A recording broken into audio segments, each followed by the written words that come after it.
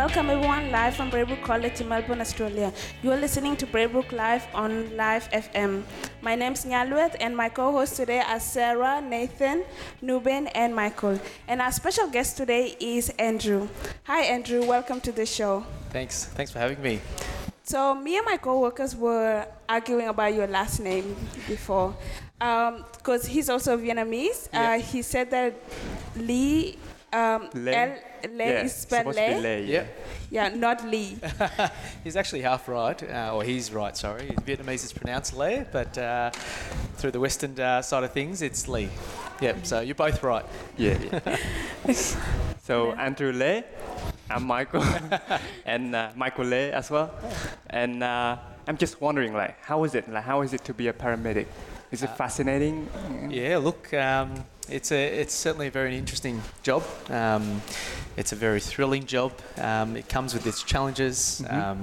Like any other workspace, I think it comes with its intricacies as well. But certainly being a paramedic, certainly for me over the last 10 years, it's been very interesting, very rewarding, and I certainly recommend it for those who are looking into the field of doing it. It's certainly a job, like many can others say about their job, but certainly about this one, close to next to none. It's a very interesting job. What process did it take to become a paramedic? Look, it's been a little over 10 years now, but I think that there's some subtle changes since then. But certainly, for what I am aware, finishing year 12, and it's a bachelor's degree that it's been offered about at a couple of different universities today. And completing a 3-year bachelor's degree and then attaining a job with the ambulance service, in this case Ambulance Victoria, which is who I work for. There's a couple of non-direct routes as well, in that you don't have to finish university. You can do a graduate's diploma certificate as well, and sort of do a bit of a bridging course to get through the bachelor's course. But in the end, a bachelor's course to get your degree, and then applying for the ambulance service is how I got into Ambulance Victoria. Interesting. Hi, I'm Nubin. My question is, what inspired you to become a paramedic? For me anyway, it's certainly a case of understanding who I was and I guess my strengths, knowing my strengths and recognising my weaknesses. And at the time, when I was here at Braybrook College, again over 10 years ago, it was me wanting to find an occupation that was not just going to be business hours. It was not just going to be behind a desk all day long. I had a particular interest in science as well, which is a couple of the subjects that I was doing. And I guess together with the career counselling that the school offered, it was just putting on the table what was going to tick those boxes. And I think that this occupation at the time was the line of best fit. And it certainly turned out to be 10 years later. So do you feel it's right to become a paramedic now? Do you have any regret, or sometimes you feel it's hard? Regrets, I think the regrets is probably not so much there. It's more about the unknown of or how far or how successful I could have been in other areas. But certainly entering this occupation from day one till now, I can happily and proudly say that there's been no regrets whatsoever. It's been a very career satisfying job. Coupled with its highs and lows, it's certainly a very rewarding job being able to make a difference to the community and to our patients as well. It's something that we're very proud to be part of. We imagine one of the challenging moments is when you lose someone. How do you deal with the loss? Yeah, look, that's a pretty packed question there.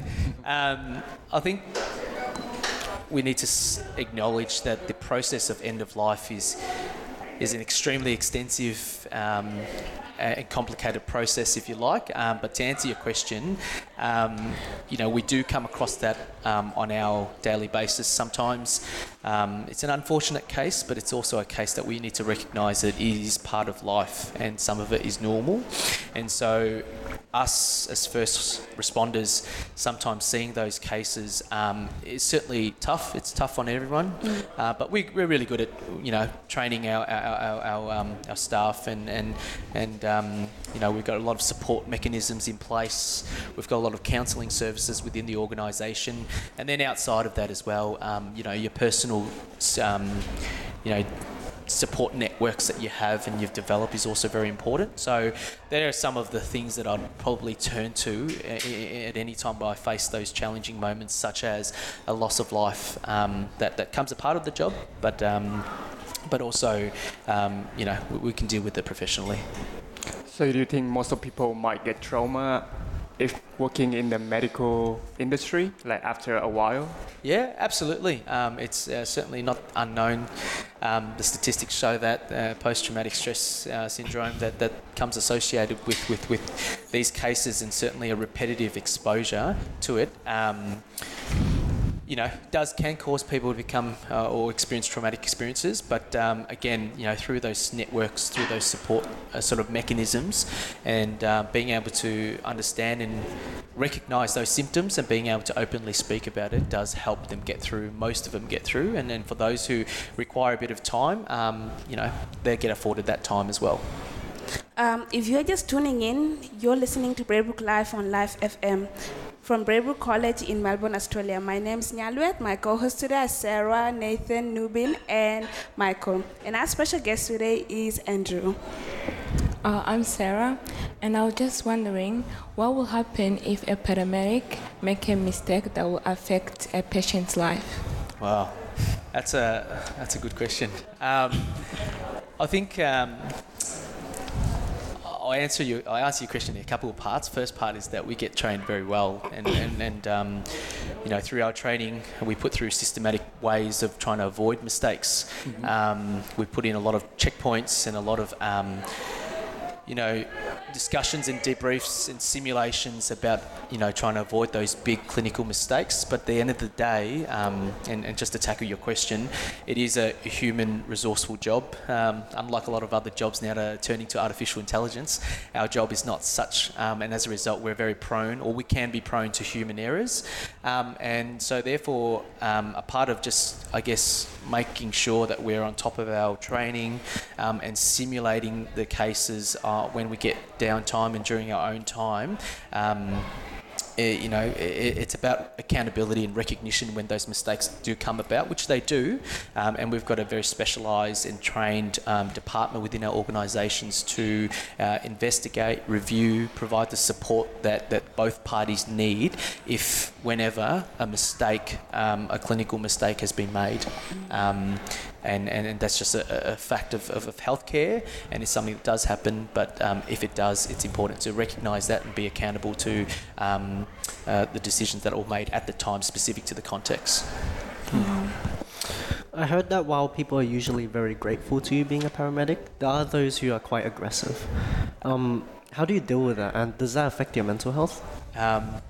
You're right, and I mean, just to get it out there, obviously, the media is probably the factor that amplifies everything quite a bit. But unfortunately, it is true that at times we do get exposed to a couple of cases where, or situations whereby they're non-ideal.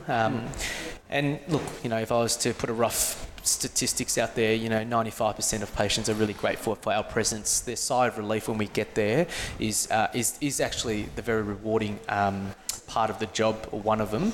But certainly to the minority of cases, a lot of those cases are actually drugs and alcohol related, which is a problem that we have in all sorts of communities nowadays, and so therefore, within that population, again, drug and alcohol is the biggest factor for that, and being able to understand how to de-escalate those patients, recognising our cues to remove ourselves from the safety situation is part of what we get taught and what we train for as well.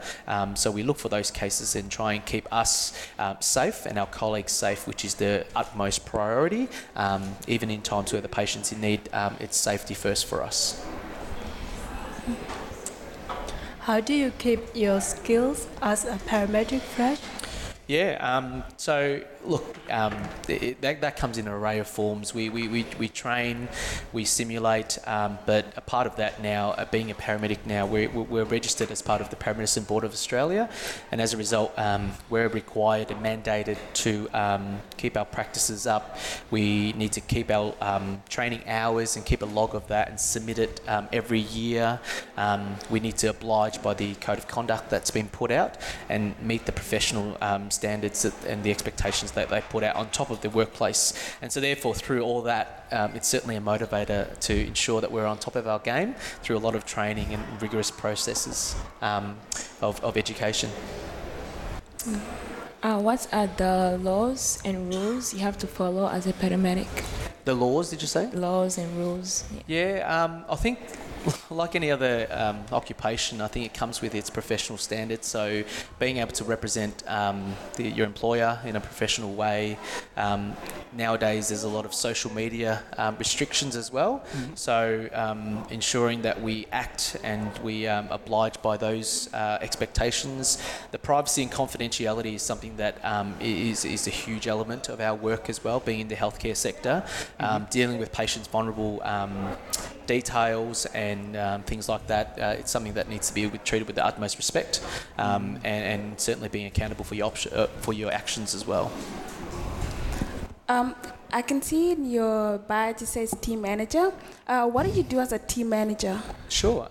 Look, I being a team manager, I guess you're being a leader of a team. Obviously, I'm situated in one of the branches here in the west side here up the road, and through that, it's just being the leader of about 20, 30 staff members, being careful, looking after their welfare, looking after their rostering, and then being also a clinical leader as well, because I too are on road as well, and so I have that clinical component, and just being, I guess, leading by example, the ways of being a paramedic and showing some experience, because we've got a relatively young cohort of staff now, so therefore just I guess being a bit of a leader and demonstrating some of those attributes for some of the younger ones that are coming in. What are the tips that you would give me, because I want to study paramedic, but I'm studying VCEVM, Yep. which is I'm not doing VCE. Yep. So what are the tips that you would give me to follow a paramedic path? Well, I mean, I think the first part of it is probably being a generic approach to probably any occupation, and any of the listeners here at the moment gearing up to look at their career paths is just being organised, doing your research, putting the effort in, putting the time in, and just using the resources that are available to you. Sometimes they don't come, you've got to go looking for it, and certainly go and look for that, find out the ways and how to get from point A to point B, understanding the prerequisites that are needed. In your case, for example, for paramedics, irrespective of where you are at the moment, knowing that I need to attain, finish off secondary school in whatever form that may be, understanding that whilst there is a direct and conventional way of getting to the Bachelors of Paramedics, but understanding there's also an alternative way as well. So knowing your options is what I'm getting at, and really just putting the time and investment into knowing what the job requires, and trying to change your mind and work on your strengths and improving on. So work on your strengths and improve on your weaknesses to get you to where you need to be. And for that, I hope you all the best to get into the occupation. Thank you for the advice. Thank you. When you travel, so I know that you travel a lot since you're driving, ambulance around. Is there like a limit to where you are allowed to go? You talking me working, or as in responding to a job? Responding to a job. Yeah, look, there's in some ways we're the best comparison is probably like an Uber system now, whereby wherever we end up, we being the closest resource to that job, if a job comes up in the area. So that's pretty much how the dispatch works. Someone's got a big map at the communication centre, and they know where we are, and if the job comes up near there, we're it, and we're the closest resource there, will be sent. If you were to tell those young people who are just getting into paramedic studying, what one advice that you would tell them about the to mentally prepare for the job? Yeah. I'll try hard to keep it to one. I don't think I can keep it to one, but I think in general, it's just communicating, openly speaking. You're going to meet a lot of people, and you're going to come across a lot of different people from different backgrounds in this particular job. And so, therefore, if you haven't already got that sort of trait within you, trying to increase your chances of interactions and just speaking to people, meeting people. Would be at least one of the attributes that I'd say would go a long way to helping those wanting to get into the career.